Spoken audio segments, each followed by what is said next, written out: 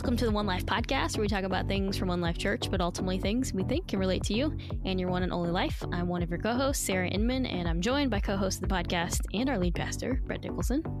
Hey, Sarah, what day of quarantine are you on right now? You know, I'm over my 2 weeks now. You're so over it. 2 Okay, weeks good. would have been this past Friday, and so, but I'm still being told not to come into the office for just So to it be didn't- safe. It didn't I know. change anything? No, things still haven't gotten much better, Well, and it's so nice to know you reached your goal. yeah, I told Natalie I was coming in. She goes, "Nope, you're not allowed." I'm like, There you go. So wait a minute. Okay. But it's funny. I feel like I'm just been busier being at home. I was just telling Austin, we have Austin Maxheimer on the podcast with us today.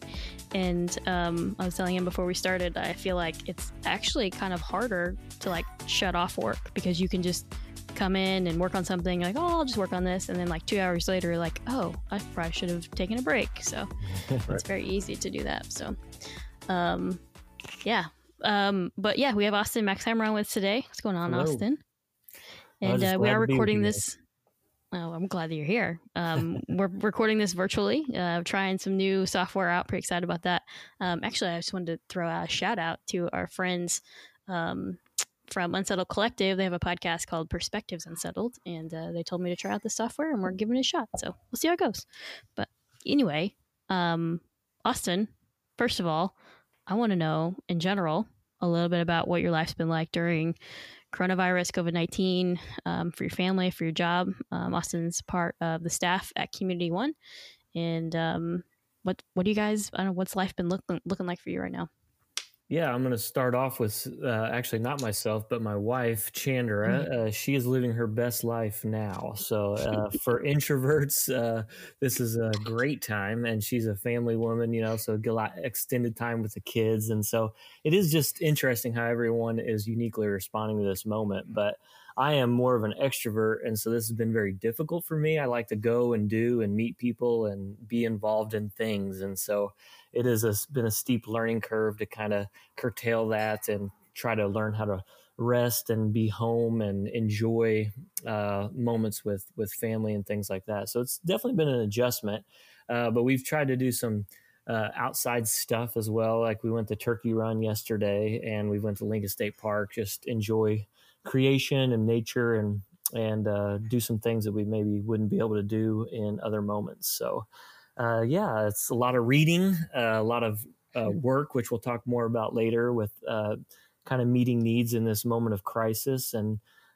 still trying to just stay purposeful while at the same time relax and enjoy this moment, even in the midst of kind of the tragedy and crisis that's going on. Are you still doing doctorate stuff? I am. I got good news on that regard. I got my dissertation approved April 6th, which was today. Yeah, today. Technically, it was yesterday. Congratulations. Yeah, thank you very much. So I just way to go. Yeah, very exciting. I have to defend it still in kind of mid-May, and then that's the final hurdle. So, but this kind of approval was a big deal. So still kind of excited about that. But yeah, just had some time on my hands to finish that up, which was nice. You would think all around the country there's degrees being achieved. Yeah, just cranking them out. I was thinking about that because I was pursuing one. And I kind of slipped off it a little bit, but I thought, wow, now I should be able to get some things done. Yeah.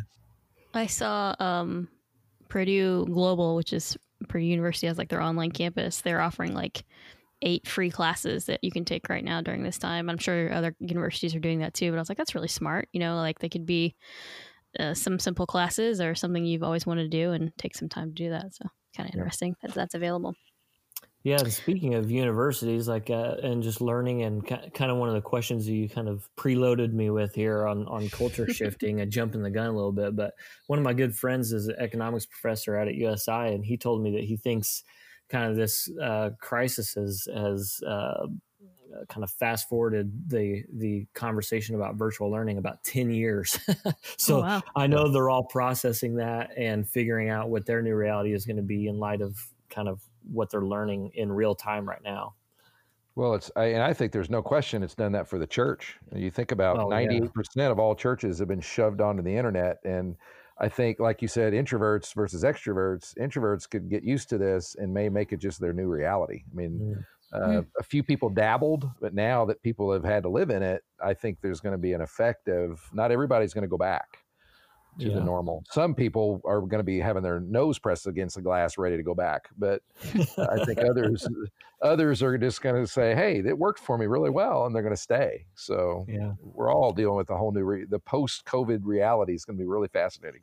Yeah, I think too, and like even when we've talked about doing things as a church, at One Life Church, like some things you're worried about is teaching people how to do it, and people are kind of forced to now. And so people are really going to be comfortable with it. So when you're talking about classes and even church, you're pushing forward because people are going to know how, because they had to learn, which is really kind of interesting. Yeah, everybody's getting a crash course, that's for sure. Yeah. Yeah. I saw my dad on a Zoom call last week. I never thought that would happen. Oh no.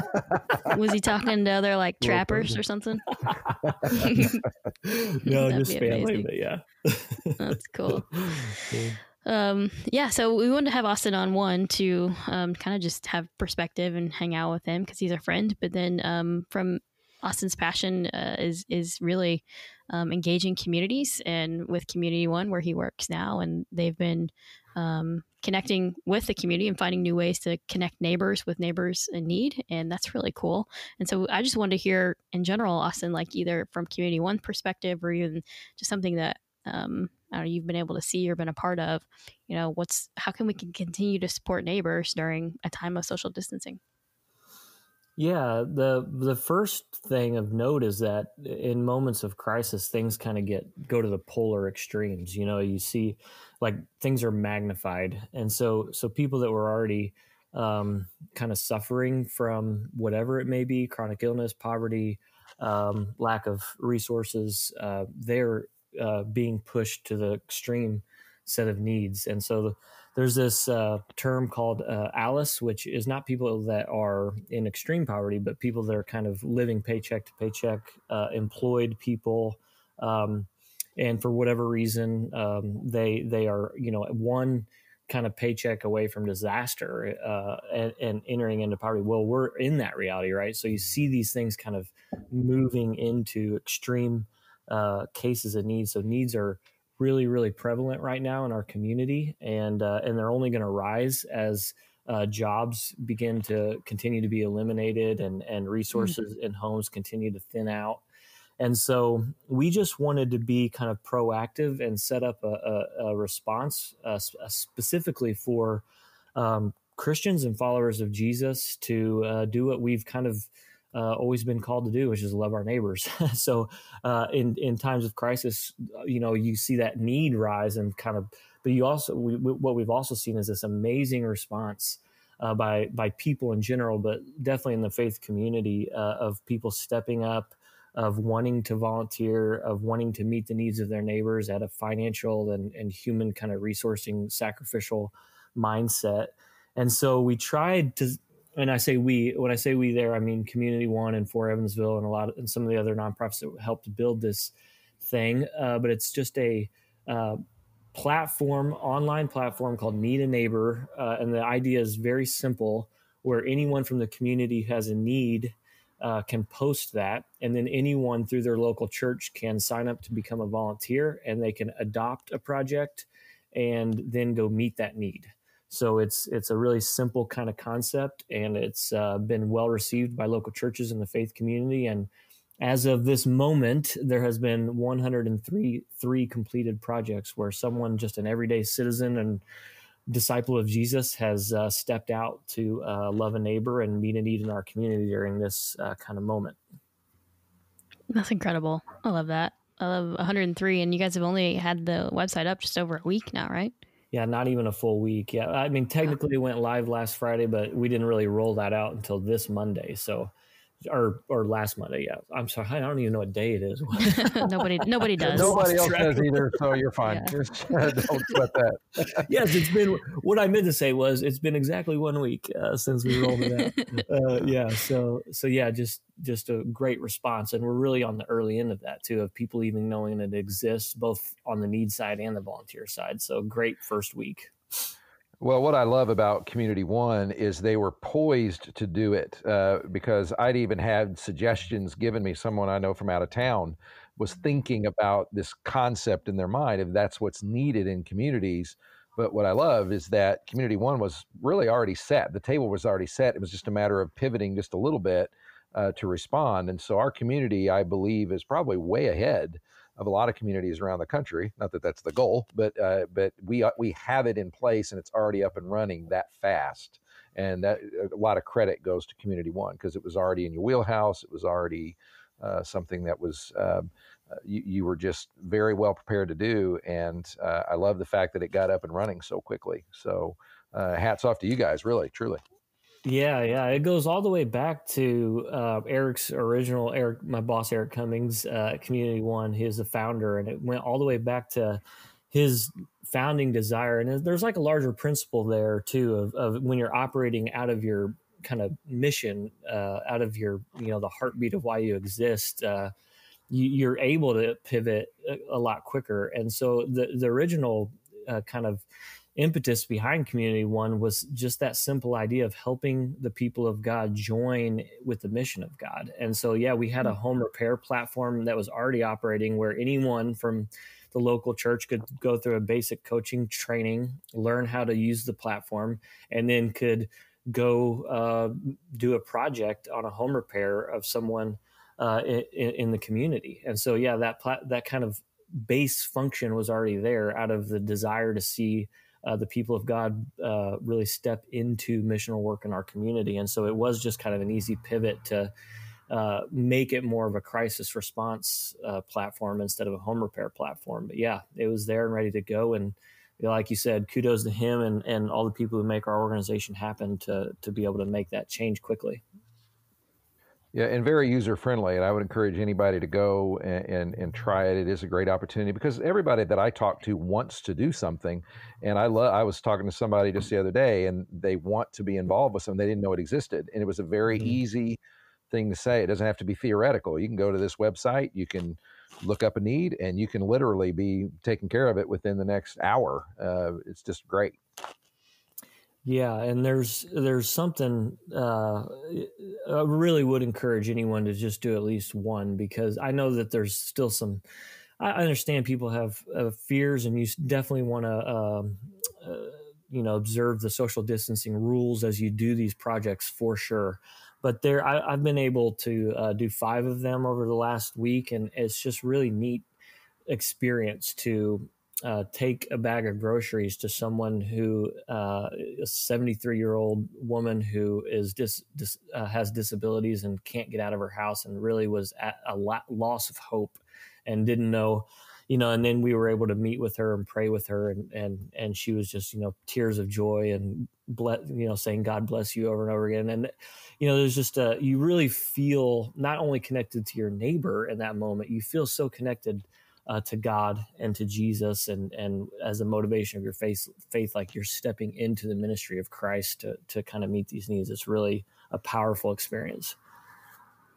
And it being like, if you go to the website is needaneighbor.org, you can go there. And as Austin said as well, if you are someone who say, I can help for One Life, you can go to onelifechurch.org/update. And on that page, you can get to the Need a Neighbor page and also an application to fill out to be someone who can support neighbors. And we've had a few people ask, hey, what's the password? We actually need people to fill out kind of an application to go through a process because you're giving out some personal information. We want to make sure that we're sensitive to that.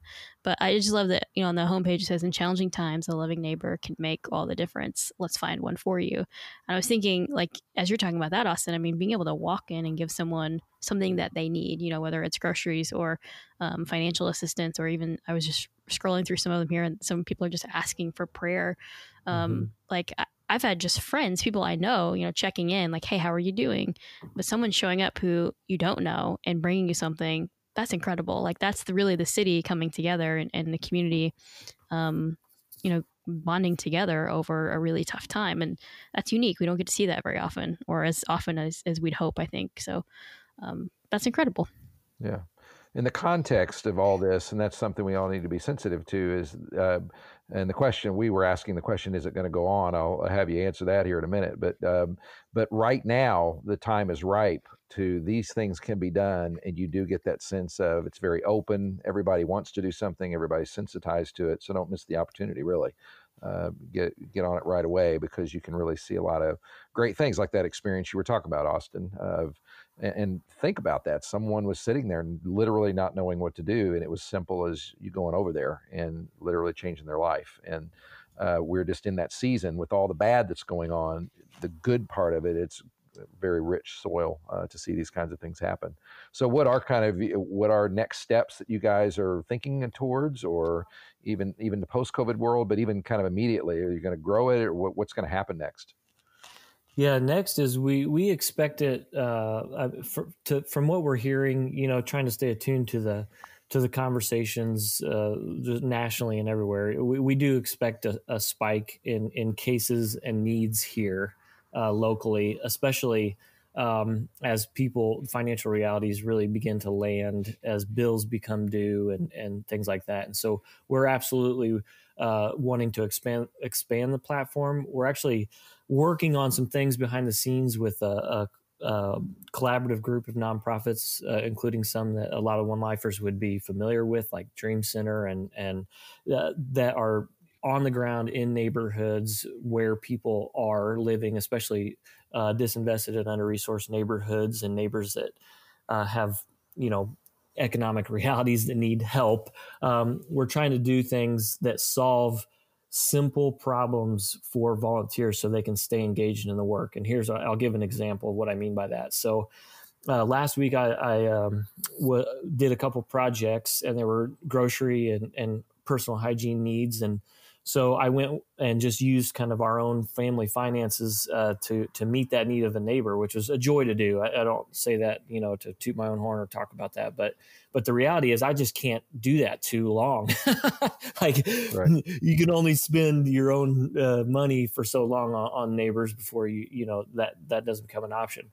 And so we're working with a collaborative effort called Feed Evansville that's working in this crisis moment as well, to potentially get churches or nonprofit organizations, or this COVID fund that's been in relief fund for the city, to get boxes of groceries and food hubs in neighborhoods where you may, as a Need a Neighbor volunteer who's willing to do delivery to a shut-in, or to someone who's scared to go out, or someone who can't get to the food hubs, you can go pick up a box of food that would cost like $40, but a church has already sponsored that, or the COVID fund has already sponsored that. And so you could just be a delivery mechanism for that, so that you can continue to contribute to love your neighbor, but you're not putting yourself in bankruptcy, meeting all these needs. And so we're just working on things like that on the back end to try to keep your everyday person engaged long-term in this relief effort. That's great. And I mean, even so, thinking about it going forward, and you guys had mentioned this, and maybe you mentioned this before we started recording this, but I mean, this is something that could really happen anywhere. I mean, it's happening here in our community, but I mean, I'm sure there's multiple communities coming together trying to do similar things, but Need a Neighbor, I mean, it relates anywhere. Yeah, it relates anywhere. It could be transferred to any community. And there's hope that we could kind of develop something that could kind of just be picked up and placed into any community, that could be transferred to any community, especially during a moment of crisis. Because our friend Ross Chapman at For Evansville kind of has said this and been echoing it, like a crisis moment deserves and you should expect a crisis response, so that we can talk maybe in a little bit about kind of development and what life looks like after relief. But right now everyone just needs relief, and we think that'll probably continue for the next 2 to 3 months, where we're just in kind of the relief crisis response mode. And so we just want to continue to make that easier and better for people. But it is interesting that we've had such a wonderful response from local church community. We've had over 40 volunteers, over 10 local churches, over 100 projects done in a week of people using this platform to kind of love their neighbors. And so we're just thinking about in the future, what would it look like for us to operate an ongoing platform that has these kind of next level needs of our neighbors, where Christians can easily find people like this lady that I went and met her need as a shut-in. What would that look like? Not in a crisis moment, but just as an everyday operating procedure for Christians in our community to have an easy way to engage their neighbors that they may not know and want to be more kind of evangelistic in that respect of entering the lives of neighbors they don't know and helping them out. And we're hoping to do that. We hope. Yeah. Well, that's a great conversation to have, and I don't know how deep you are into it. What are some of the challenges to it as you think it through? I don't know how deep you guys have gone to it, but as you think about kind of the long term, what are some of the hurdles in your way on that? Or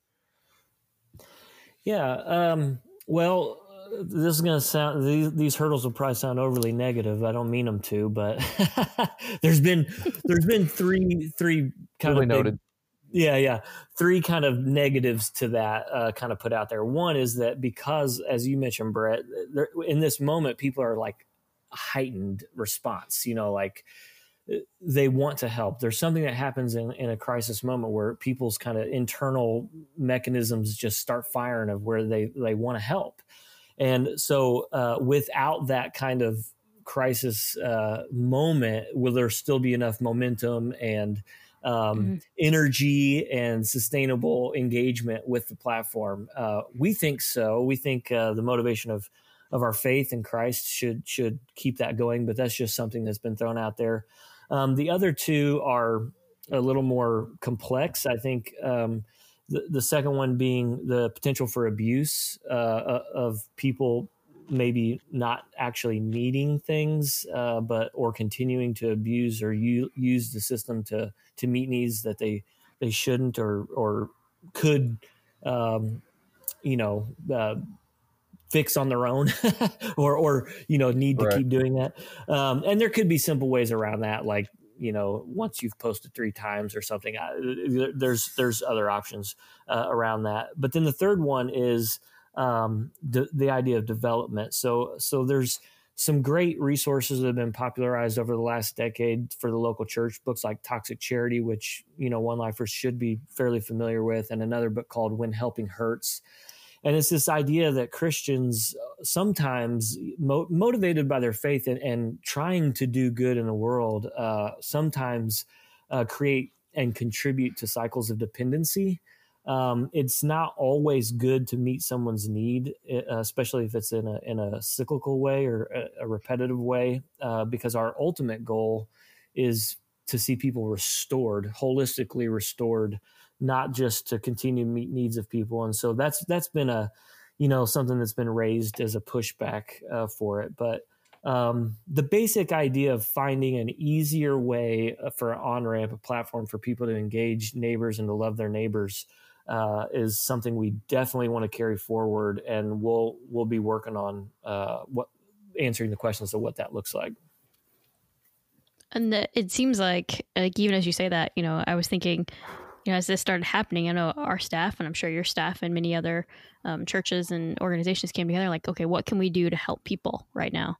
And you guys have created a space for that. I think people are asking, what can we do? And sometimes, you just send out a Facebook post, hey, does anyone need help? And you might get 35 people responding. How do you, manage that? And you've created that. And I think that's what's really neat about it. And you said that so many churches have jumped on board, I think, because they want to, they want something, but if it's hard to manage. I mean, from the, I manage our website. I'm thinking about, trying to create something like that. My brain can't even process it. So being able to create a space for that is really great. Yeah. And it really has to be something that's decentralized if it's going to be effective. The disruptive idea of platforms, just a place or a space where a desire that something that wants to happen is connected with people and resources that have it. Like the famous example is automobiles and Uber. People needed rides and people had cars, and so you build a platform where those interactions happen in a decentralized way.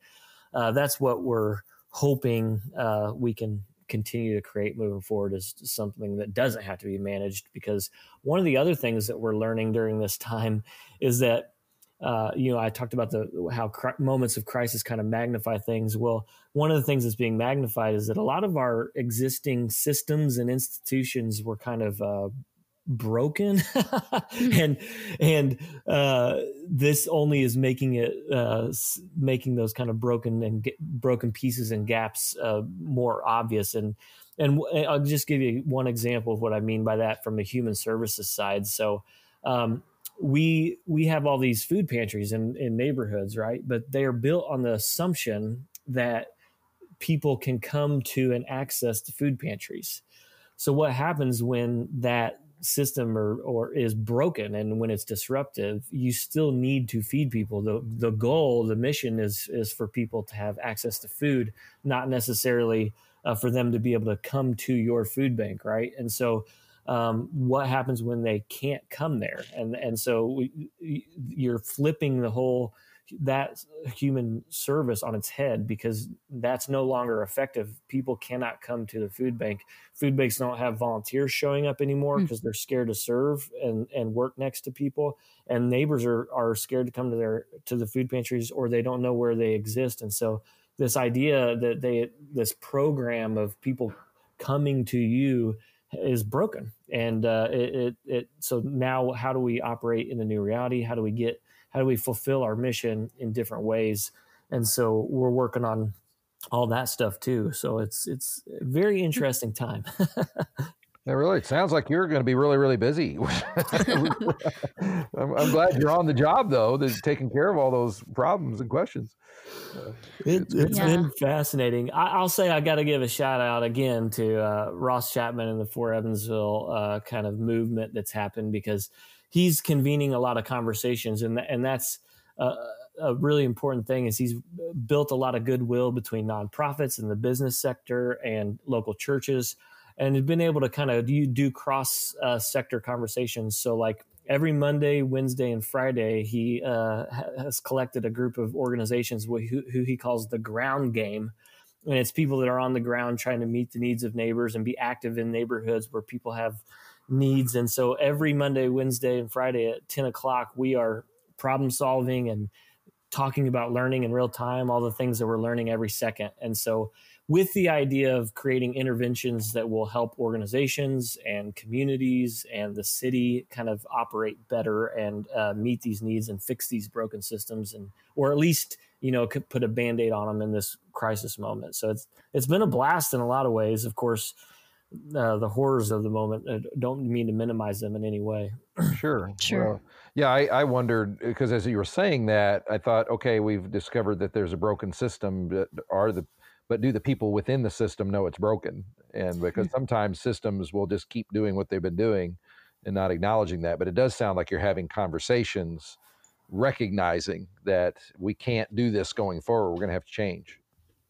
Yeah. And that's one of the cool things about, coming out of this moment, which we all hope, there's light at the end of the tunnel and all that, but we hope coming out of this that there's some real positives, like God will use this moment for good, for his glory. And I think some of the things that we're seeing is this kind of real unity and collaboration. Not, those words are always there and people always kind of throw them in and out there in conversation and grant applications.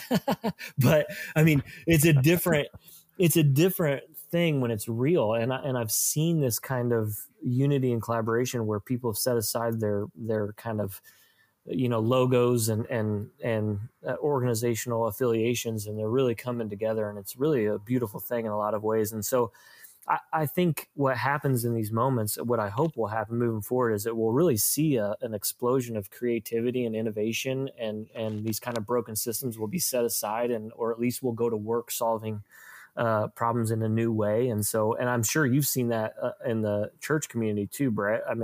Some of the conversations I've been a part of have been really, really encouraging in that regard. Yeah, it is. I'm so encouraged, because I mentioned Community One a while ago, that the table was already set. And that's true across our community, because many of the things that have been going on for the last several years, there has been a lot of talk of unity and there's been relationships built.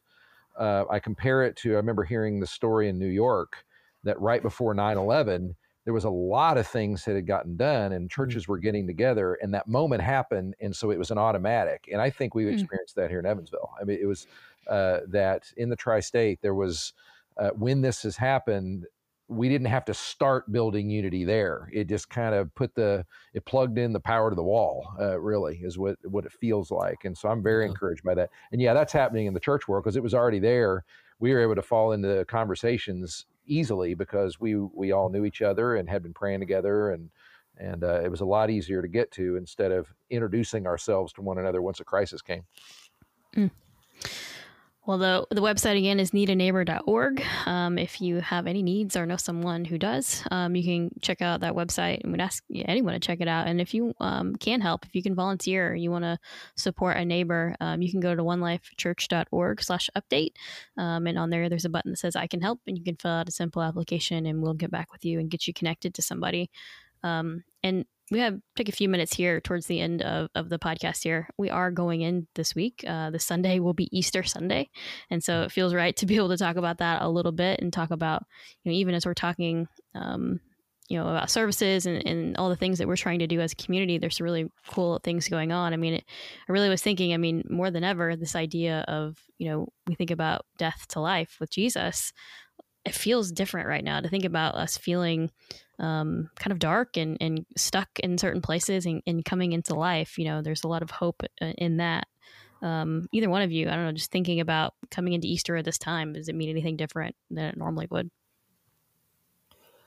Well, I think the message of hope is in a lot of ways unique to the Christian, to the gospel, to the good news of Jesus and the resurrection, and that it's not just a Easter, good religious system or laws to follow or morality. Like there's this existential kind of transcendent hope that goes above and beyond our current situation that we can always point to, and so much more so in moments that are so dark.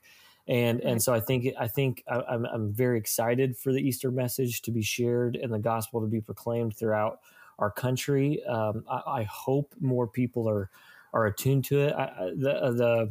The book N.T. Wright, Surprised by Hope, he did a very dense, which Brett's mentioned several times, very dense historical work, like 800 pages on the historical reliability and facts of the resurrection of Jesus Christ.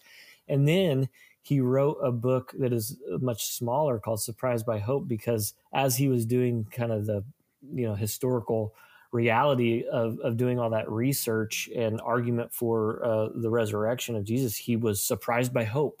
He was surprised by a message that he had heard many times, but just the reality of Jesus's resurrection brings a new kind of realness to our everyday lives. It should. And so it's just a good time to be reminded that message is the center of our faith, and it'll be great in this kind of moment of darkness to be able to point to that kind of ultimate hope. And so I'm excited for pastors and churches in our community to get to hear that message this Sunday. Yeah. Brett, you want to give us a little bit of information of what's been going on in the tri-state area of churches kind of getting together? Yeah, we everybody, we were going to keep trying to make this clear because, as we talked before, plans change by the moment because everybody's responding to the different news that comes through, and so that's been the world. So a lot of this is running late. But first of all, One Lifers need to know we'll be online 9, 11, and 4 and 6 this coming Sunday for everybody. But there are things that we're involved in, and we're trying to encourage being involved in. And one of them, there is going to be a drive-up Easter service at Eastland Mall for residents of Evansville. I say residents of Evansville because the governor of Kentucky has told people, please don't travel, please don't go outside the state. So that's why we want to make sure we provide our normal services. But for those who want to, it's not, we are going to support it. We're involved in it. We're getting behind it. That a number of different churches are gathering to host this large Easter service. Our friends over at Crossroads, it is going to be their Easter service. Bethel's there. A number of other churches are involved with it. You'll be able to sit in your car. There'll be a live preaching, live worship team, and you'll be able to listen in your car. And really, those who have done it at Bethel said it's just a great thing when you drive up. You can't roll down your window, but you can at least honk, you can wave, you can see people. So that's very important for those extroverts like Austin. So he should be around there a lot. And Chandra will sit at home, watch the online thing. It's perfect. So it's the perfect experience. And then also, and this was something Channel 14 asked a number of pastors to do, and it was easy to do because of Ross, because of already things that have been going on. They are going to broadcast a pre-taped Easter service for 1 hour that is made up of a number of different churches as well. I'm on it.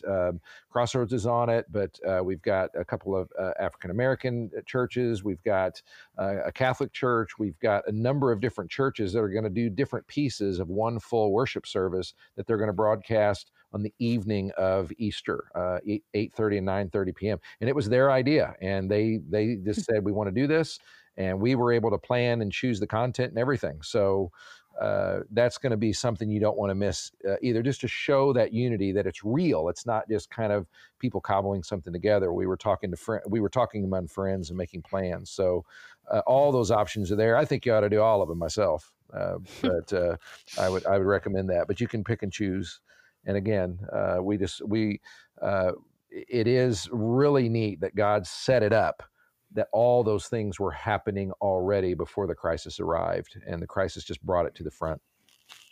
And when we're thinking about how we've been, and every church has been doing this, doing online services of some sort, figuring that out. We've been pretty lucky that we have some experience in that and learning something every week for sure. But I really have enjoyed seeing people joining in or tuning into our services from, all over the country, and being able to say, I'm here from Texas, or I'm here from Las Vegas, and so it really is unique that we're being able to we've been using the hashtag One Life Anywhere, because we believe that this can be happening anywhere. It's not just online, it's anywhere you are at this moment. And so we're asking people to share, social media posts, just with the hashtag One Life Anywhere. And it's been really neat. I've been watching those personally, trying to see how people are showing them. And, some of them are with their kids, some of them are just families, or some people just connecting through a video chat. But we really do have a lot of opportunities to continue building a great city locally, and also nationally and globally. So there's a lot of cool opportunities coming up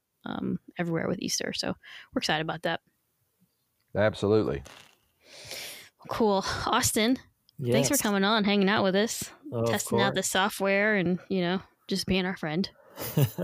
Well, it was great. It's just, if I, make a parting comment, I can't wait. Yeah. Well, like the church is the church. It's the gathering of disciples of Jesus. And so just, if you're out there and you're alone and you are not connecting to other people, just let someone know somehow. I don't know, there's people that will connect to you, like all you shepherd people. It's funny. I've seen the shepherds of the church really come alive during this moment, and it's good because they need to be the ones gathering people and nurturing people and doing all that kind of pastoral care and comforting to people. And it's been a joy of mine to be able to stay connected to some of those that are more pastoral, because I need that. I need someone to remind me as I'm going out in the community and doing stuff all the time and trying to be more sent out, that I need to turn backwards to the body and to my group and to my friends that are and disciples of Jesus to connect with them and to love them and to be loved by them. And so if you're kind of in isolation and feeling alone right now, remember that the church is us, and we are the church, and we're the people, and we need to keep connecting to one another. So to just encourage you to do that and find a way somehow to reach out if that's your reality. Amen. Good stuff. Yep. All right, we're gonna pay you now. I'm just kidding. We're not really. We're just on here for fun. Brett, anything to add as we close out? No, not really. Other than just pick an Easter option and definitely go to the needaneighbor.org page. I can't emphasize that enough because it really is just a great opportunity, and the time is now to go for it. So please encourage you to do that. Yep, needaneighbor.org, and then also onelifechurch.org/update has links to needaneighbor.org, an application to sign up, and all of our information about Easter and how you can join us online for service this weekend. So we'd love to connect with you and meet you this weekend. And thank you guys so much for listening, and we'll see you next time.